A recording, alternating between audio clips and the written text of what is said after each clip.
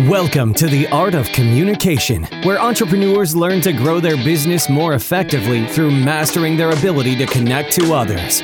Whether you're looking to increase revenue, widen your network, or just getting others to buy into your vision, we'll help you dramatically transform your business and life by communicating more effectively, improving your leadership skills, and reinvesting time back into your family. You're only one good conversation away from transforming your business and your life. So let's start the conversation with your host, Greg Rice. Hey guys, happy Friday. Today we're going to get into a really deep and important topic, the topic of implicit biases. The biases we have that we don't even realize that we have, the importance of them, and how to deal with them. It's a really important topic right now, and I hope you guys get a lot out of this conversation. Hey guys, for my first solo episode, I want to get into a pretty deep and important topic, and that is implicit and unconscious bias. And I'll note that I'm recording this on June 14th, 2020, when right now as we speak, there's a number of protests happening across this country about race relations and discrimination. So this is a really important topic right now. So first, let's talk about what is implicit bias. You can think about it generally as thoughts about people that you didn't know that you had. These are automatic associations and stereotypes about certain groups of people that can influence our behavior, making us respond in biased ways, even though we might not be explicitly prejudiced, right? And this can have a big impact upon how we deal with folks in other races, as well as how males deal with females, or how we deal with maybe somebody in the LGBT community if we happen to be straight, or even how we deal with different religions and ethnicities. And it's important because when we come to a conversation, we bring all of that in our subconscious to that conversation, right? So if we have unconscious biases, we might be responding to, say, somebody who we're interviewing for a job differently than we might somebody who's more like us. Or maybe if somebody reports to us, right, and we're trying to give them feedback, we might give that feedback differently, not on purpose, but because of that unconscious bias. So it becomes a really important component of communication and how we communicate with each other. So let me just share a couple examples to bring this to light. They've done research in basically every space that can be imagined over the last 30 years and have proven without a doubt that we all suffer from these unconscious biases. They looked at physicians and saw that they were more likely to prescribe painkillers to patients who were white versus those who were Black or Latino, despite the fact that these physicians claim to not be prejudiced at all in their diagnoses. There was also research done around jail sentences given to individuals, and they found that folks with the most prevalent Afrocentric features received the longest sentences versus those who had less Afrocentric features. And there was even a study done at Stanford University, which I found really compelling, where they flashed faces on the screen, either white or black. Then they showed them an image of an object that was fuzzy and gradually made it less fuzzy, right? And that might have been something threatening like a gun or a knife, or it may have been something non-threatening like a stapler. And what they found was if they showed somebody a black face, they were much more quick to pick out handguns and knives, meaning that we're more likely to associate darker skin tones with violence and danger. And even Dr. Funke Abimbola, who we had on the show just this week, talked about the story of how she had to send out hundreds of resumes and call CEOs directly just to get her first interview because she has an African-sounding name. And this is someone who's been educated at the best universities and should be one of the best looking candidates on paper. So where does implicit bias come from? Well, it comes from lots of places, as you might suspect. We're influenced by our experiences and attitudes of the people around us. There's also cultural conditioning happening from media portrayals and the upbringing that we've had, right? All that stuff comes into play. But it's also potentially part evolutionary. Our ancestors had to make very quick decisions to survive. And they learned that people and things that were more like them are more safe to be around, causing them to be a bit more concerned and less trusting of things that were different from them, right? It's said that our brains take in about 11 million bits of information per second, but can only process about 40 bits. So we're left to make snapshots of the world and use frameworks to understand what's going on, which never really truly reflects reality, right? We only understand a tiny bit of what we see around us. And this goes back to Thinking Fast, Not Slow, the book by Daniel Kahneman, where he talks about System 1 and System 2 thinking, right? System 1 is always running. It's your quick judgment. It's your intuition. It's making snap judgments. Your System 2 is what's more your thinking brain. right? It's what you consider I. It's the one that takes time to try to make the best decision. But the problem is that system 1 is always running and system 2 is very lazy, right? It only wakes up when system 1 tells it that it should, right? So system 1 learns that things like us are safer and things not like us are more dangerous. And we tend to run on that in our unconscious without even thinking twice about it. Beyond that, we all have a tendency to stereotype and associate people into specific groups. We almost have to, because again, there's too much information coming at us than we can process. But this leads to some really negative outcomes. We think that one person is bad, and then we associate that whole group of folks as being bad, whether that being a race, a gender, an ethnicity, or a religion. But in truth, that association may have no basis at all in reality. So the question for you is, are you racially biased, at least implicitly? And if so, to what degree? Well, research has shown that most of us are aware of this bias, but we don't think it impacts us all that often. But the truth is that every human being is affected by unconscious bias. It's a core part of who we are. And it's far easier to see biases in others than in ourselves. So something I recommend doing is checking out the implicit association tests. These were developed by Harvard and can be found at implicit.harvard.edu.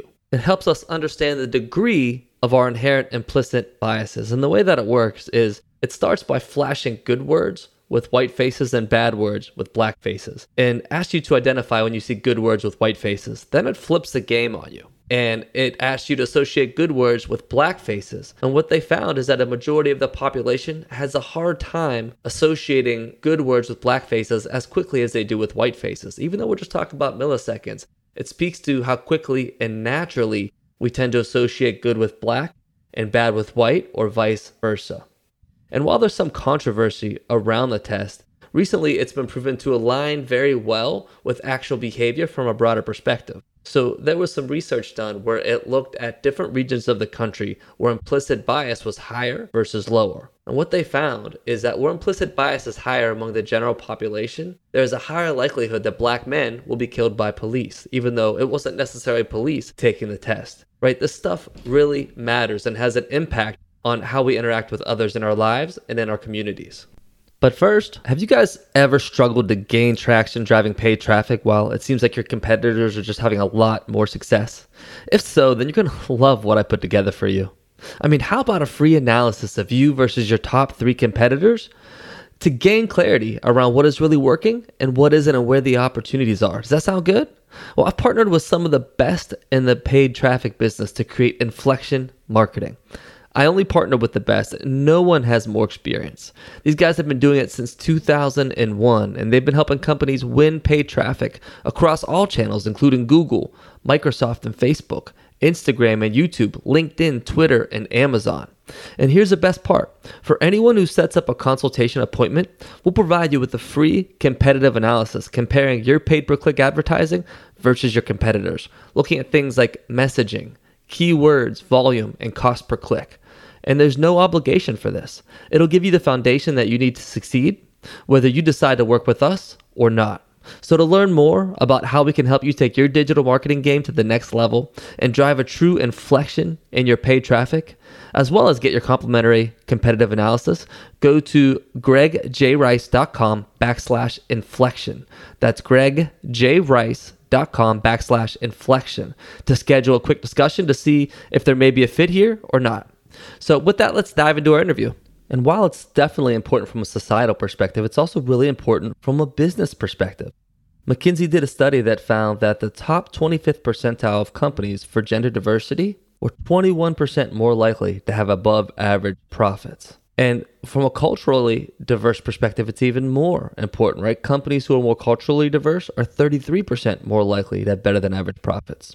Another survey found that for every 1% rise in a workforce's gender and cultural diversity, there was a corresponding increase of 3 to 9% in sales revenue. That's a huge impact. Companies that are more culturally diverse see 19% more revenues from innovation because they're more innovative and creative. There's more ideas from different places. And it even impacts engagement, right? A study in France found that when cashiers were working for managers who were more unconsciously biased, they underperformed. And when they work for non-unconsciously biased managers, they perform 9% more efficiently and effectively. And remember, these managers aren't openly prejudiced. or openly biased. It's just about the unconscious bias and the impact that it has that nobody really realizes. So with all that in mind, what can we do about it? Well, the good news is that research has shown that implicit bias has been proven to be malleable, right? It can be changed and adjusted. Some of the keys are understanding that you have it first, recognizing it, then taking purposeful action, and finally experiencing interactions that are contrary to your implicit biases. So I'm going to talk about 2 buckets to kind of overcome them. The first one is personal, right? From a personal perspective, start tracking it. After you have an interaction, go back to your office and just make a couple notes. Think about if you would have acted and said the same things if you were talking to somebody from a different gender or a different ethnicity or a different person. Secondly, be aware of those situations where you're at greatest risk of having implicit bias. And research has shown that these are situations where you have a lot of stress around them. You're short on time, you're at risk, you have to make quick decisions. Basically, situations where the pressure is really on.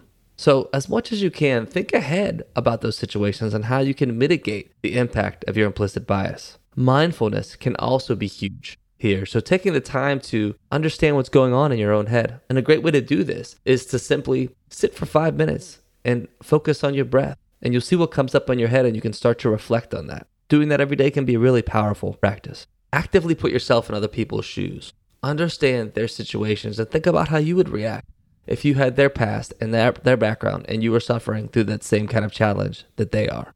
Wherever you see stereotypes, be really careful because these are really the foundations of a lot of our implicit biases. So we have to be really careful whenever we're circling around a stereotype-related issue. And then one of my favorite ones is purposely connecting with people who are different from you, right? Getting involved in other activities, other ethnic events, going to places you haven't been before, right? One of my favorite things to do is travel. And it never fails to open my eyes to how much alike we all really are around the world, right? For the most part, we're all just good people trying to take care of our families and make the world a little bit better, regardless of our ethnicity or country that we're from or color or race or religion. And when you start to see those things, it really starts to break down that implicit bias because it's hard for you to continue to have that belief once you've seen in person that folks are very similar to you. From a business perspective, there's a number of things we can do as well. Number one, you want to make managers and leaders just aware of the impact of implicit bias and the dangers that it can provide to the organization. You want to ensure that leadership groups are diverse in nature, right? Because that's what's going to bring that creativity. It's going to reduce the overall bias in the organization. And it's going to bring lots of different viewpoints to all your decision making. It's also going to be more reflective of your customer base at the end of the day. When you think about paths to leadership, you want to make sure that everybody has equal access to the on-ramps to those paths. And one thing to be especially careful around is high-profile projects, right? Because these tend to be drivers and inflection points, if you will, for folks' career and getting an opportunity to move up in leadership. And we're all a bit at risk of wanting to share those with folks who are like us because implicitly those are the folks who we trust more. So we have to be really careful about how those are given out and make sure that everybody's having an equal opportunity around them. Mentoring programs can be a really important factor here, but they have to be formalized. So if it's informalized, research has shown that white males are more likely to reach out and try to build those mentoring relationships on their own, which would obviously reduce the impact around its ability to reduce implicit bias. So by formalizing it, we're making sure that everybody has an opportunity to take part in the mentoring program. And consider blind hiring. So this is blanking out the names and the addresses and the email addresses on the resumes to take away any indication of potential ethnicity or religion or background until they get in the door from an interview perspective. And once they do that, then you can kind of get to know them as an individual. And then finally, think about diverse hiring panels where folks of different races, ethnicities, genders, etc. make up a panel where everybody has equal weight in deciding if somebody should be hired or not. It's been proven to really reduce the impact of implicit bias on the hiring process. So let's all do our best to become aware of our own implicit biases and realize that they don't necessarily reflect reality, realize how they're impacting our businesses, but also realize how they're impacting our day-to-day communications with each other. Audre Lorde said, "It's not our differences that divide us. It's our inability to recognize, accept, and celebrate those differences. And we can't do that until we deal with our own implicit biases." Don't let the momentum stop now. Continue your path towards connecting at another level by joining the Communication Nation. We'll be discussing today's topics as well as more real-world solutions to transforming your life personally and professionally at facebook.com/groups/join the communication nation. Remember, you're only one good conversation away from transforming your business and life, and that conversation starts right here on The Art of Communication.